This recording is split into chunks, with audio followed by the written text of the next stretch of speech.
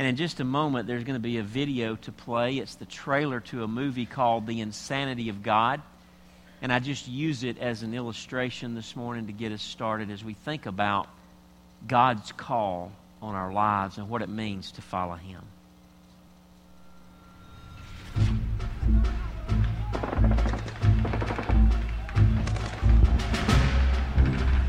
It was like getting in a plane in the New Testament and getting off the plane in the Old Testament. It was like I had flown into hell.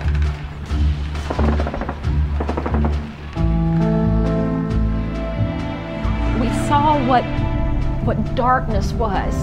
We'd seen darkness in Somalia, and all of a sudden now we saw darkness up front and personal in our family.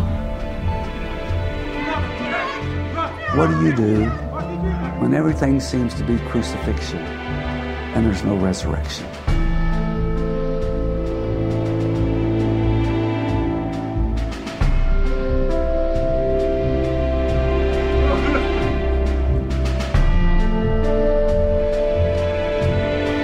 We really questioned whether or not Christianity could work anywhere other than the Western world.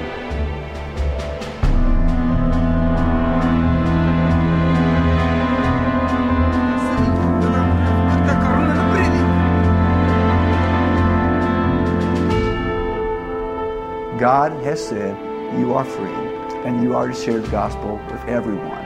Then do we have the courage to suffer the consequences?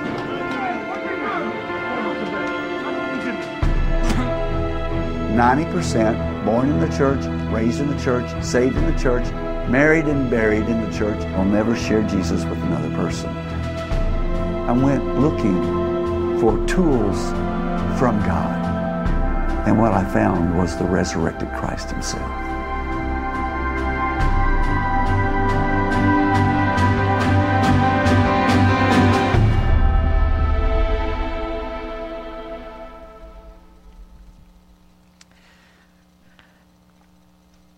Have any of you read the book, The Insanity of God? Just a couple.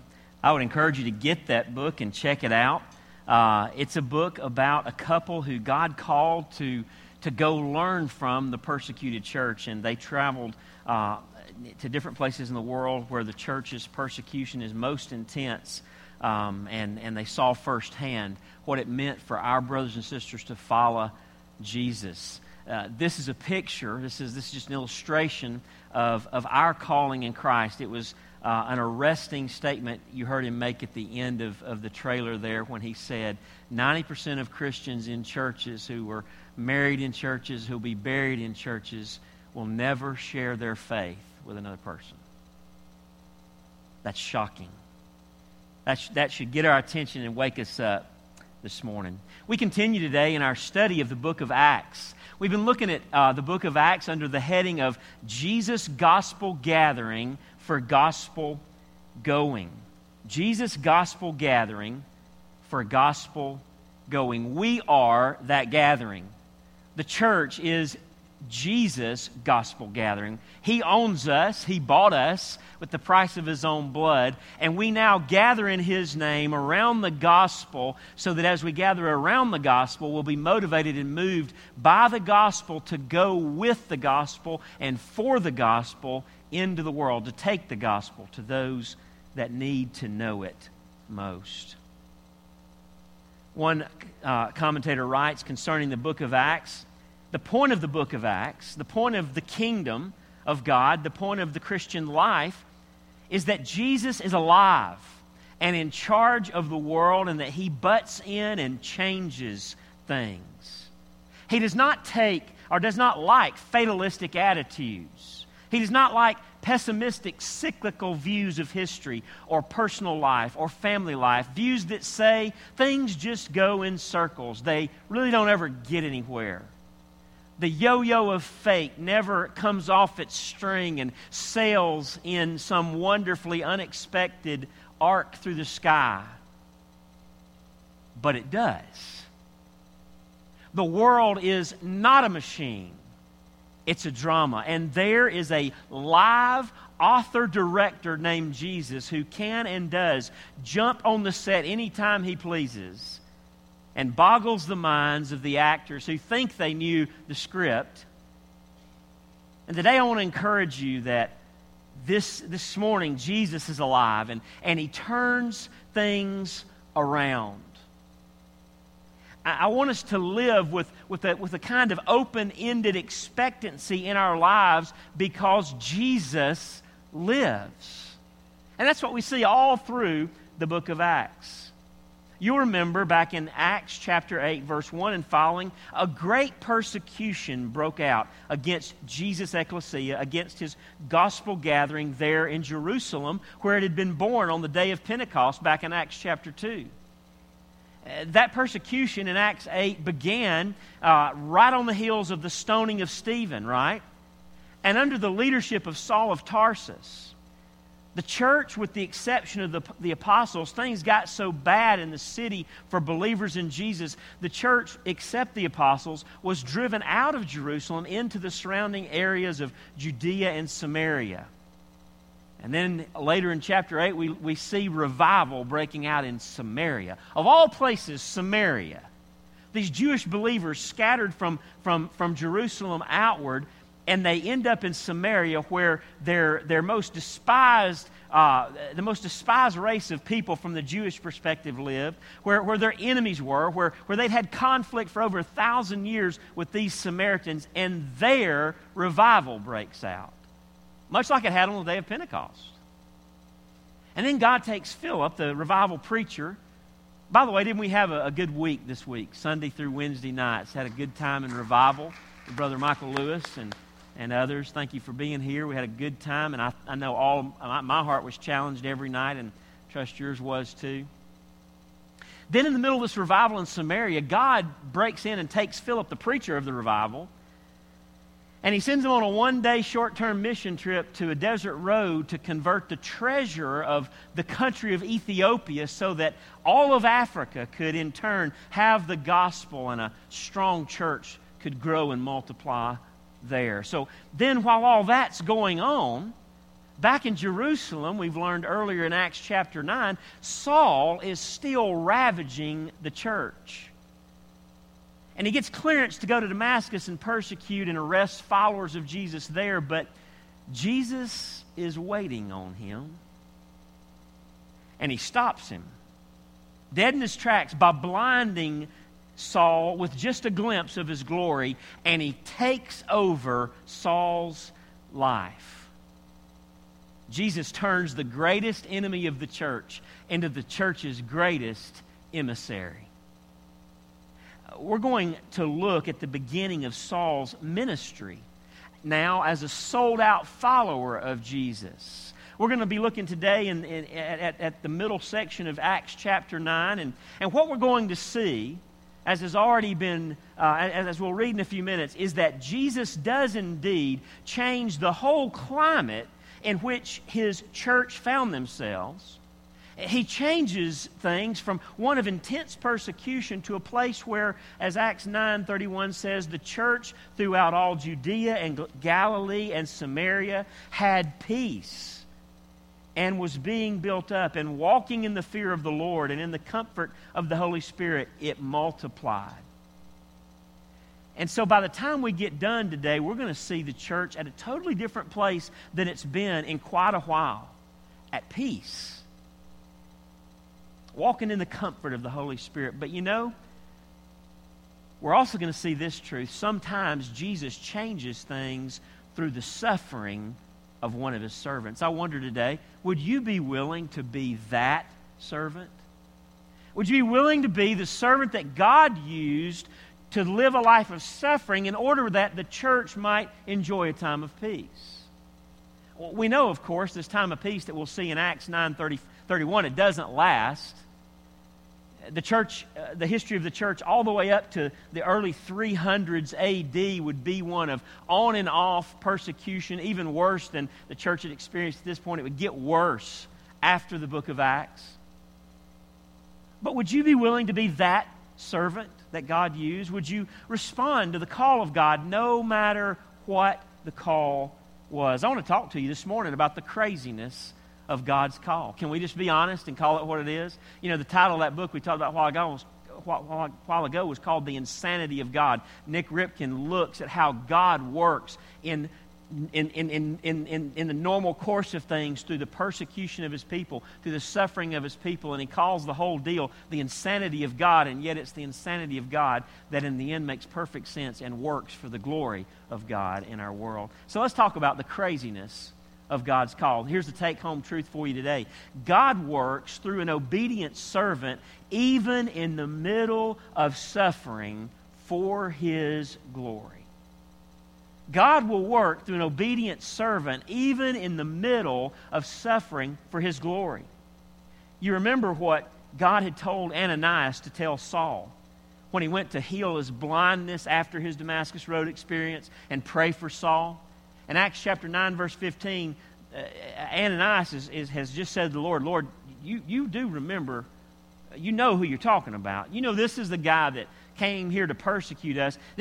He's known. He's had a bunch of people killed and imprisoned. I mean, you really want me to go talk to Saul? And God's answer is, go, for he is a chosen instrument of mine to carry my name before the Gentiles and kings and the children of Israel. For I will show him how much he must suffer for the sake of my name.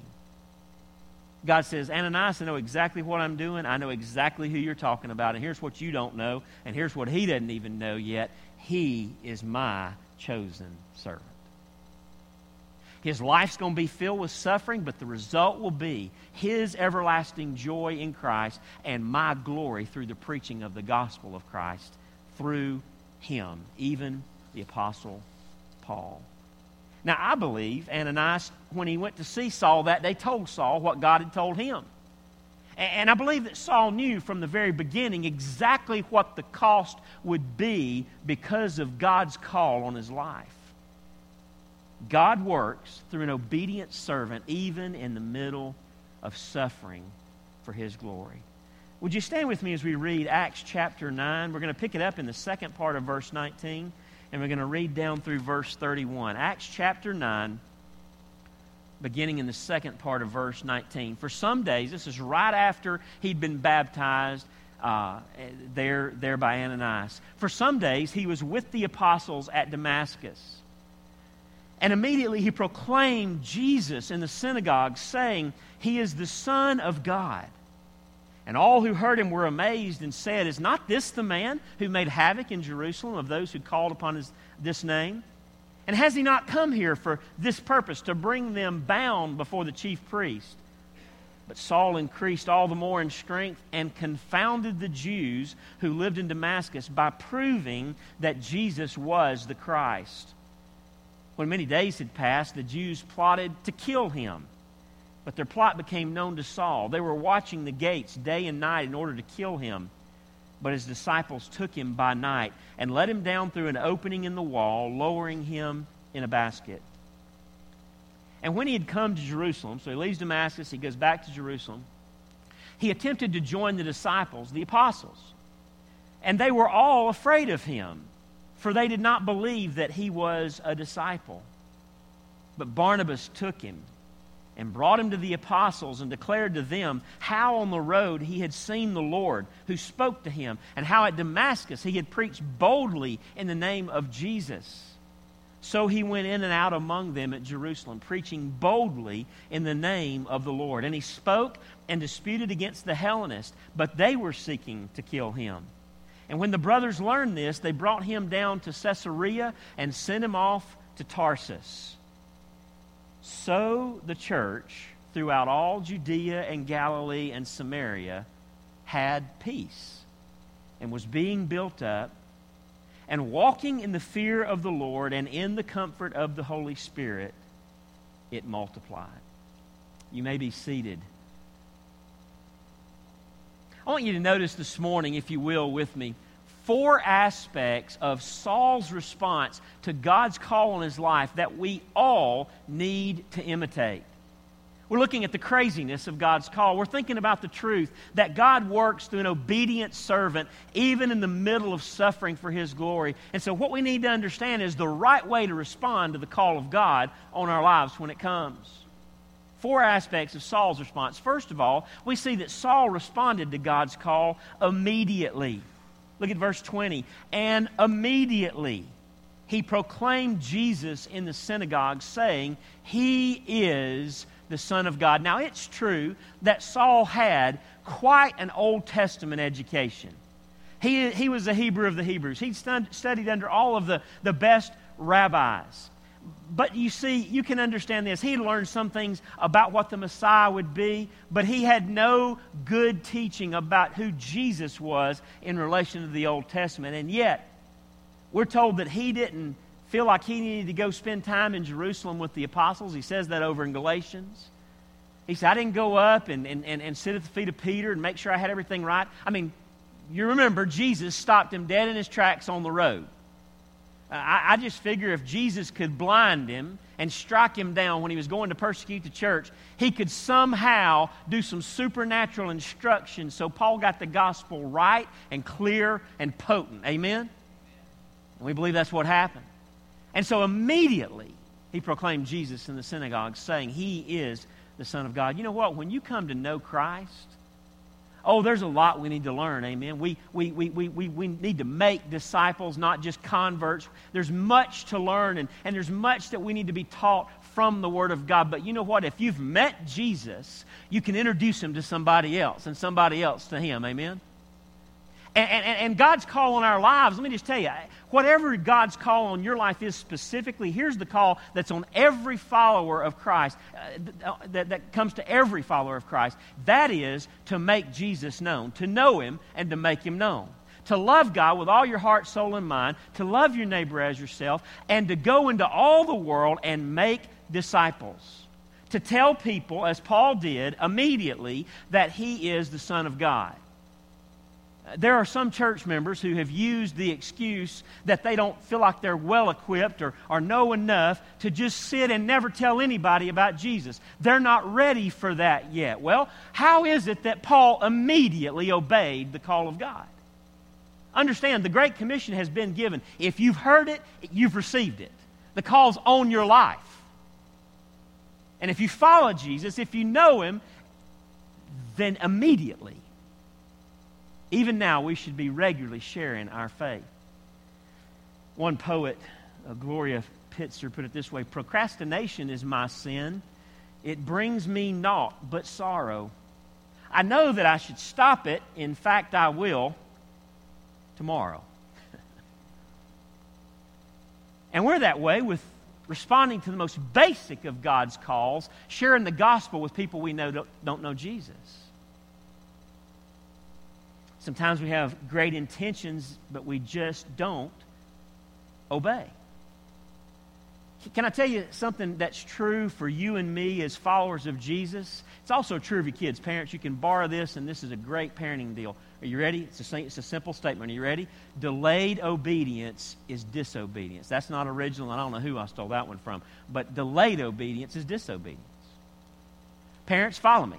When you tell a kid to do something and they look at you and stand there and don't move to do it, that is disobedience. It's not okay. Like, it's not, procrastination doesn't somehow lessen the offense. It is sin. It is disobedience. Kids, are you listening? I'm helping Mom and Daddy right now, and I'm sorry. But you need to understand, delayed obedience is disobedience. Don't tell your mama that you're going to do it later. No. She didn't say do it later, did she? You know what? God didn't say make disciples after about 10 years in Sunday school, when you've been to all of our Wednesday night Bible studies and you've been to every witnessing class that we offer, so you can just make sure you get it exactly right. He said, go make disciples. Follow me and make disciples. Parents, you owe me, because that's valuable. And if you'll take it and be real with it and with your kids, you'll see some changed kids and you'll have a changed home. And if we get real about it, we'll have a changed church. Y'all all right? Saul immediately starts sharing Jesus with all. However, notice here that Paul doesn't immediately embark on one of his missionary journeys, does he? There is a period of time between his conversion and when he would be sent out as a missionary to the Gentiles. Some say, and I'm not sure about if it's quite this long, but some say there was as many as 17 years between his conversion and his first missionary journey. You see, God expects immediate response to His call, even if He doesn't immediately lead you into the ultimate place of His call. God had a big picture for Paul. Paul would be the one that would take the gospel to the ends of the earth, literally, to the ends of the known world at that time. But for a while, he would be the one who would faithfully preach the gospel where he was, as God equipped him and helped him along. You see, witnessing is just like breathing for the Christian. It's just like when you are dating someone, right? I mean, do people have to ask you about that person you're dating? If they do, you probably should not be dating them because you really don't like them. How do I know that? You go, preacher, you don't even know me that well. I don't have to know you that well. Here's the deal. If you like somebody, if you really care about somebody, if you're really in love with somebody, then you tell people about it.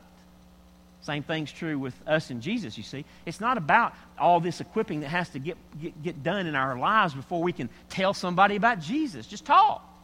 If it's in here, it'll come out. Now, there's a lot you need to learn, maybe before you go to the mission field, as in Paul's case. There are some things, there are equippings that need to take place, but not for that. And it's interesting, God takes His time to fully equip us for what He's called us to ultimately be used to do for the kingdom. You know, we shouldn't be surprised to see this kind of delayed preparation. It's so common in Scripture. J.D. Greer says it's standard. God called Moses to lead Israel out of Egypt, then had him tend sheep for his father-in-law for 40 years before he did. David was anointed by God to be king of Israel, but then was sent back to the pasture to shovel sheep dung for a little while. Later, when he got his first big break in the palace, he was falsely accused and would spend the next decade running for his life as a fugitive from the king he was to replace. God told Joseph He was going to use him to save Israel, and then He sent him off to slavery in prison for 2 decades. Moses, 40 years old, David 15, 40 years of preparation, David 15, Joseph 20, Paul as many as 17. Are you complaining about how long God is taking with you? J.D. Greer says, don't waste your white space.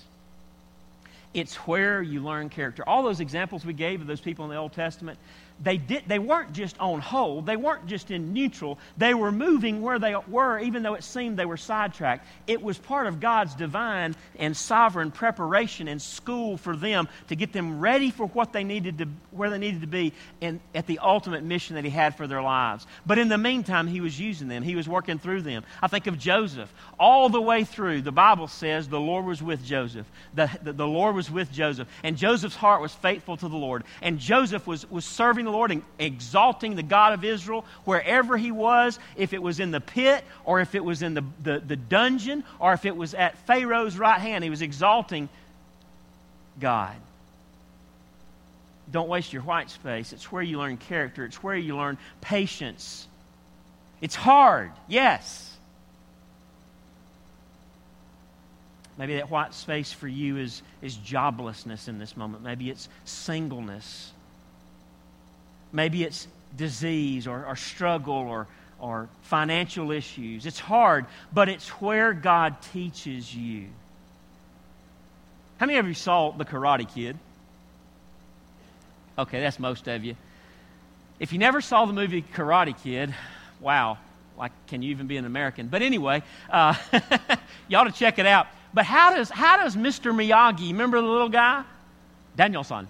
How does Miyagi teach Daniel-san to fight? What does he do? Does he take him to the ring and put him in there with an opponent and start him fighting? No. What does he do? Wax on, wax off. Right? And Daniel's son's like, what are you doing? Wax on, wax off. And then it was the paint, right? Paint, up and down, very firm. He put his hand, right? Y'all remember? And Daniel's son's thinking, what is this all about? And then when he was ready, he took him to the ring. And these motions that he learned through these crazy things that seemed to have nothing at all to do with where he wanted to get to, all came together and he could fight. See, God's doing the same kind of deal in our downtime, white space, desert experience, whatever you want to call it. He's at work. You know, sometimes, though, I think we delay and disobey because we don't feel up to the task God's calling us to. Well, there's good news, you're not. Amen? Let's just get that over with. We're not up to the task. We're not able to do what He's called us to do. That's why 2 Corinthians 3, verses 5 and 6 is so important. Not that we are sufficient in ourselves to claim anything as coming from us, but our sufficiency is from God, who has made us sufficient to be ministers of a new covenant, not of the letter, which, by the way, the letter means we're doing something of our own strength, but of the Spirit. Whose Spirit? The Spirit of God. For the letter kills. When it's up to me to get it done in my strength, it'll die every time. But the Spirit gives life. Paul says, here's the deal. We're not competent to be ministers of the new covenant. We're not competent to be ambassadors for God. But God makes us competent through His Spirit. He gives us what we need Himself by the indwelling Christ, the indwelling Spirit of the living God. So with that in mind, don't delay when God calls. Obey immediately. Saul not only responded to the call of God immediately, he responded to the call of God intensely. Look at verses 21 and 22. And all who heard him were amazed and said, is not this the man who made havoc in Jerusalem of those who called upon his name? And has he not come here for this purpose, to bring them bound before the chief priest? But Saul increased all the more in strength and confounded the Jews who lived in Damascus by proving that Jesus was the Christ. Paul responded to God's call intensely. When it says he gained strength, that doesn't mean he spent some time in the gym and got bigger muscles. It meant that his apologetic ability, his defense of the faith ability got stronger. His ability is to point out from Old Testament Scripture who Jesus was to the Jews grew. And isn't it amazing? Saul picks up right where Stephen left off, witnessing to the Jews in the synagogues and arguing from the Old Testament Scriptures that Jesus was the Christ. Saul was single-minded and wholehearted in his focus to proclaim the gospel of Jesus with all intensity. Single-minded and wholehearted. He gave it all he had. And he told people about Jesus. Can I encourage you this morning? Don't try to follow God's call half-heartedly. Don't try to follow God's call half-heartedly. God's call to you was not half-hearted, amen? And He expects no less than wholehearted, intense, fully surrendered obedience to and submission to His call. There's nothing more pathetic and dishonoring to Christ than a believer who's half in and half out. Jesus said, I would that you were either hot or cold, but when you're lukewarm, you make me want to vomit. That's what your Savior says to me. That's what He says to you. Thirdly, Saul's response to God's call, he responded daringly. Look at verses 23 to 25 and also 29 to 30. What we see in these passages is two different times in short order where Paul's life was threatened because he followed the call of God. Verse 23, when many days had passed, the Jews plotted to kill him. This is still there in Damascus. But their plot became known to Saul. They were watching the gates day and night in order to kill him. But his disciples took him by night and let him down through an opening in the wall, lowering him in a basket. Then we find him in verse 29 in Jerusalem, and there he spoke and disputed against the Hellenists. But they were, and by the way, that would have been some of the same people that Stephen had argued with and tried to convince shortly before he was stoned. Paul goes back to those same people. Having stood there the day they stoned Stephen and been for it, he goes back and he starts speaking and disputing against the Hellenists. But they were seeking to kill him. That's okay, Saul. You want to come back here like Stephen came the first time? We'll just do to you what we did to Stephen. You were all for it in the beginning. We'll give you a dose of your own medicine this time. And when the brothers learned this, they brought him down to Caesarea and sent him off to Tarsus, back to his hometown, in order to protect him. You see, Saul's intensity and obedience led to opposition, and it'll often do that, amen? The more intense you are in your response to the call of God, your obedience to the call of God, perhaps the more intense will the opposition and persecution be. But the question is, will we obey anyway? Paul did. Saul did. Saul responded to the call of God even daringly, even though his life was being threatened. I mean, imagine this. You go from the one who's threatening the lives of Christians to the one who is being threatened with death by the people who you just were part of. The hunter becomes the hunted. And yet Saul stayed true to his calling. He was daring in his response to the call of God. Later he would write to young Timothy in 2 Timothy 3 verse 12, yes, and all who desire to live godly in Christ Jesus will suffer persecution. Again, I just believe he knew what God had told Ananias. I believe he understood. It's just part of it. If I'm going to follow Jesus, if I'm going to make disciples, if I'm going to tell people that Jesus is the Son of God, I'm going to be persecuted. If I'm faithful to the call of God, then I've got to live in a daring way. I've got to take some risks. Over in 2 Corinthians 11, verses 24 to 27, Paul gives kind of a list of all the different stuff. And this is probably not even all of it, but some of the things that he went through, some of the ways he lived daringly, and the risks he took, and even the consequences he suffered because of his faithfulness to talk about Jesus, no matter where he went. 5 times I received at the hands of the Jews the 40 lashes less one. 3 times I was beaten with rods. Once I was stoned.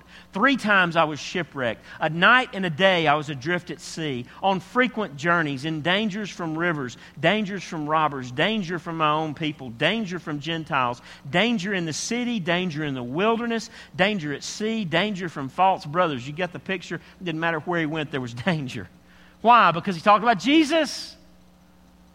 In toil and hardship, through many a sleepless night, in hunger and thirst, often without food, in cold and exposure. Paul, before his life was over, would go through all of that and more.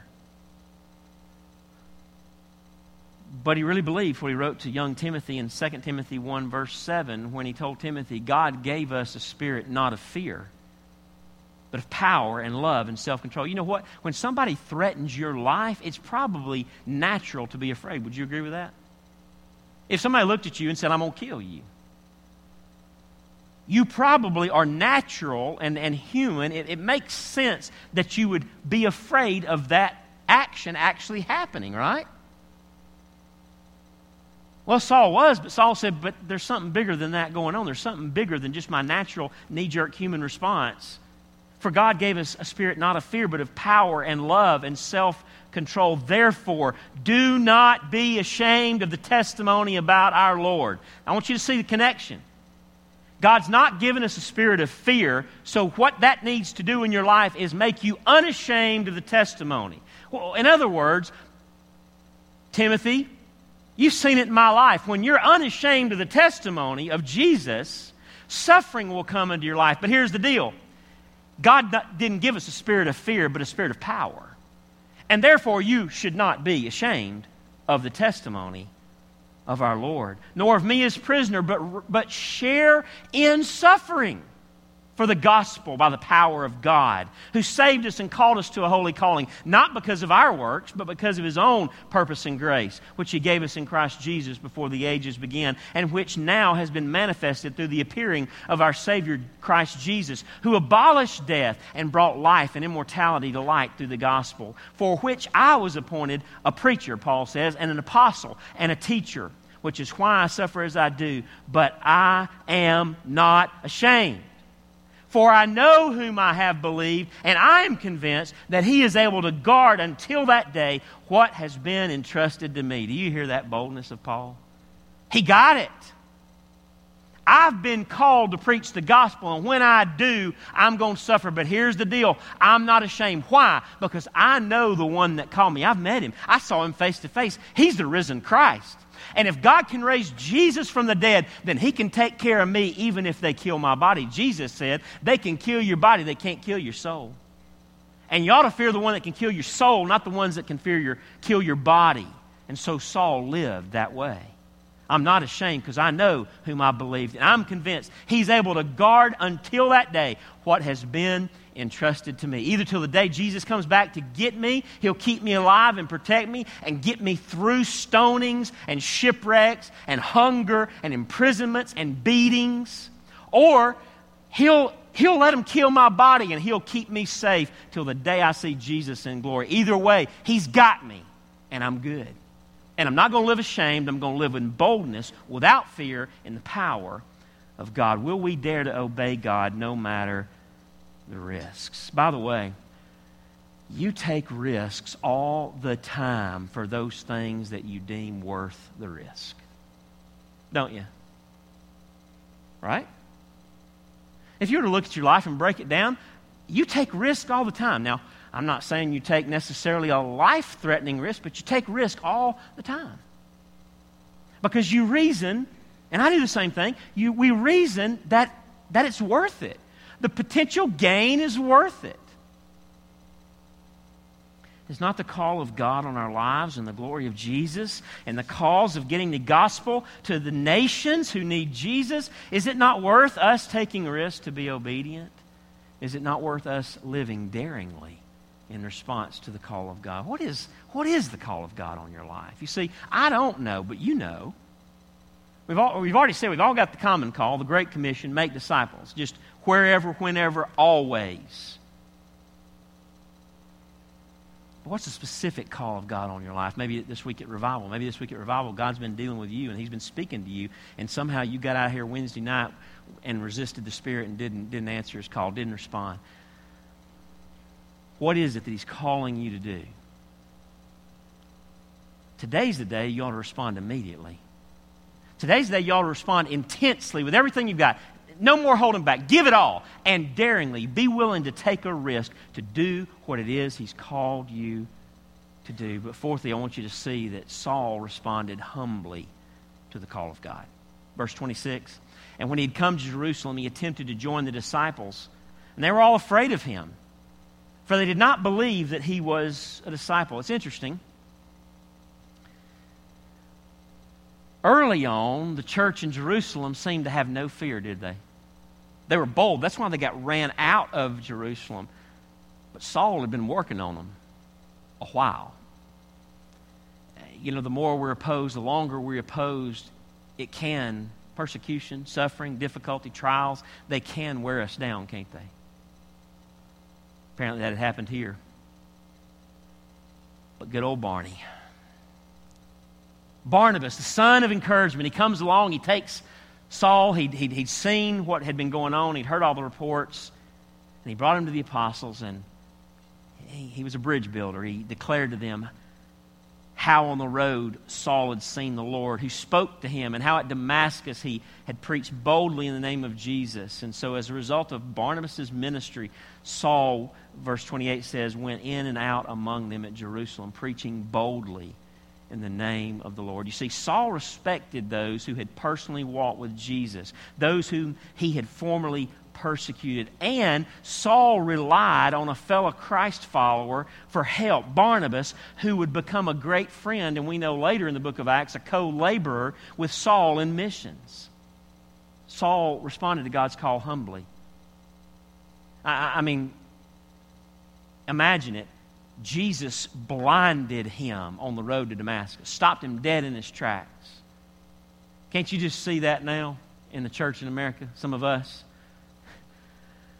Wait till y'all hear what happened to me. You think you got a testimony. Let me tell you about my testimony, right? Saul could have got that attitude. I mean, I never talked to Jesus when he was on earth, but he stopped me. He made a special appearance. He came back. And yet Saul instead has a humility both toward the leaders of the body of Christ and even Barnabas. He doesn't have to speak for himself. He lets Barnabas speak on his behalf. 2 Corinthians 4 verse 5 gives us more of the heart of Paul in this way when it says, he says, "For what we proclaim is not ourselves, but Jesus Christ as Lord." It's not about my experience with Jesus, it's about Jesus. You got that? Is your testimony more about you or about Jesus when you give it? It needs to be more about Jesus, amen? Nothing wrong with talking about what Jesus did for you. Paul would later in the book of Acts, right? But when he quit talking, Jesus was shining, not him. For what we proclaim is not ourselves, but Jesus Christ is Lord, with ourselves as your servants for Jesus' sake. For God, who said, "Let light shine out of darkness," has shone in our hearts to give the light of the knowledge of the glory of God in the face of Jesus Christ. Don't those words hold a different meaning when you remember Saul's conversion experience? I mean, he saw a light, so bright it blinded him. And then he goes on, "But we have this treasure in jars of clay to show that the surpassing power belongs to God and not to us. We are afflicted in every way, but not crushed, perplexed, but not driven to despair, persecuted, but not forsaken, struck down, but not destroyed, always carrying in the body the death of Jesus, so that the life of Jesus may also be manifested in our bodies. For we who live are always being given over to death for Jesus' sake, so that the life of Jesus also may be manifested in our mortal flesh. So death is at work in us, but life in you." What's Paul saying? God takes the treasure of the gospel, the treasure of the beauty of Jesus, and deposits it in jars of clay. People like me and you who are weak and common and everyday. And He uses us to show the beauty of Jesus. And He uses us to show that the power of the things that happen in our lives has nothing to do with us. It has to do with Him. And He puts those jars of clay through all sorts of difficulty and suffering sometimes. Why? So that when we make it through those trials, it's clear there's a bigger power at work than the clay jar. The jar would collapse. The jar would shatter. And yet in the midst of the fire, in the midst of the beatings, it doesn't break. Why? Because the treasure of the gospel, the treasure of Jesus Himself, the resurrection power of the Holy Spirit indwells us. And in the end, we die a daily death, Paul says, but we do so that you might live and you might see the beauty of Jesus in us. Paul was always uncompromisingly bold with the gospel, but he was always humble concerning himself, realizing that it was sovereign grace and sovereign grace alone that had saved him and was working in him to bring glory to Christ Jesus. As he would say in Ephesians 3 verse 8, "To me, though I am the very least of all the saints, this grace was given to preach to the Gentiles the unsearchable riches of Christ." Can you hear the awe in Paul's voice as he writes those words? He cannot believe that God has chosen him to preach the gospel to the Gentiles. 1 Corinthians 15, verses 9 and 10, he says, "For I am the least of the apostles, unworthy to be called an apostle, because I persecuted the church of God. But by the grace of God I am what I am, and His grace toward me was not in vain. On the contrary, I worked harder than any of them," any of the other apostles. But then he clarifies, he's not bragging on him. "Though it was not I, but the grace of God that is with me."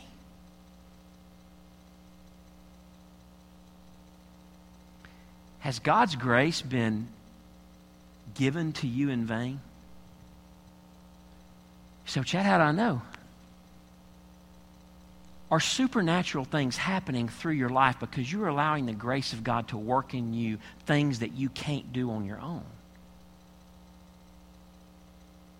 That could be just being an intercessor prayer warrior. Praying like you would never pray on your own, but giving yourself to the grace of God at work in you, the Spirit of God, listening to His voice, responding to His voice, and praying like you've never prayed before. Maybe it's on the level of witnessing. Maybe it's on the level of giving. Maybe it's on some other way. You serving Jesus for His glory in ways that go beyond your ability. That's what Paul's saying here. I'm not worthy to be an apostle, but He made me one. He gave me grace, and I took His grace and I went with it. I took the power and the ability that He gave me in the gospel and in His Spirit, that resurrection power of Jesus from the dead that lives in me. I took it and I used it. I got busy about getting the kingdom work done, about getting the gospel out. And you know, God went on to use Paul's immediate, intense, daring, humble obedience. 2 Corinthians 2, verse 14 says, Paul says, "But thanks be to God, who in Christ always leads us in triumphal procession and through us spreads the fragrance of the knowledge of Him everywhere. For we are the aroma of Christ to God among those who are being saved and among those who are perishing. To one a fragrance from death to death, to the other a fragrance from life to life. Who is sufficient for these things?"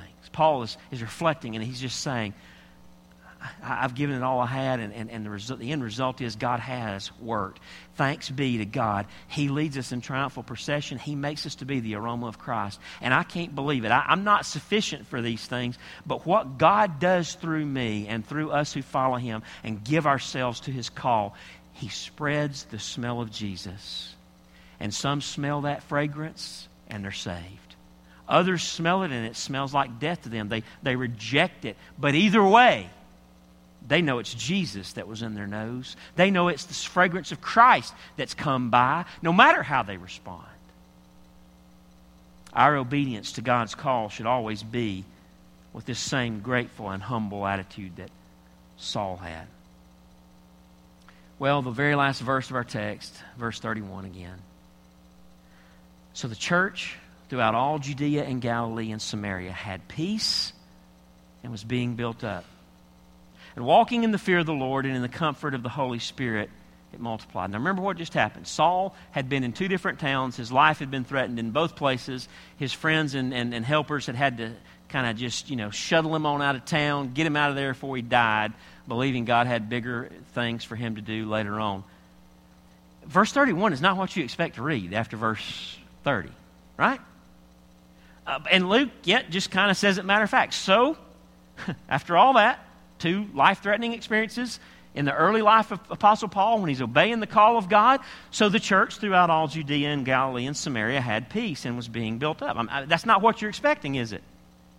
And walking in the fear of the Lord and in the comfort of the Holy Spirit, it multiplied. You see, Jesus can get back on stage and do whatever He wants to in the drama of this life and in the life of His church anytime He wants to. Never forget that. We're part of an ongoing, living drama. And Jesus can do the unexpected when we least expect it.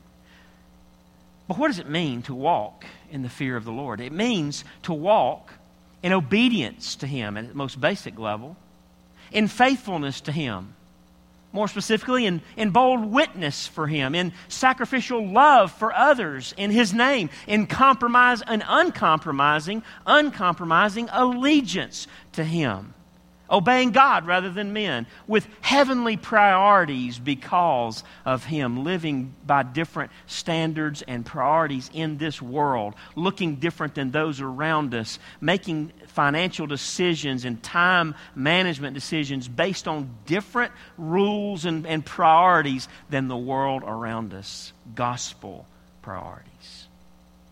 And you see, when we choose to live that way, walking in the fear of the Lord, the Holy Spirit comforts and encourages us, and God multiplies His church. The problem is, We think we can somehow have the comfort of the Holy Spirit and see the church multiply without all of the trouble and self-denial and reprioritizing that is part of our walking in the fear of the Lord. But folks, it doesn't work that way. John Johnston said, self-denial is the perennial challenge of humanity. A rampant selfishness is omnipresent in every generation and the church. The church is not immune to meism. Clergy and parishioner alike calculate every move to maximize personal benefit. Today, our bonfires of selfishness are fueled by the gasoline of affluence. And we stand around them and warm ourselves while the world goes to hell. While needs are unmet, even one another's needs, all those in our community who are hurting and suffering, their needs go unmet, while we warm our hands by the bonfires of our selfishness, fueled by the gasoline of affluence. It's a pretty good picture. But you see, if you're serious about the crazy call of God, you lay it all on the line. If you're serious about the call of God, you respond immediately, intensely, daringly, and humbly. You lay it all on the line. It's all His. You say yes. You say yes now. You say yes fully. I wonder,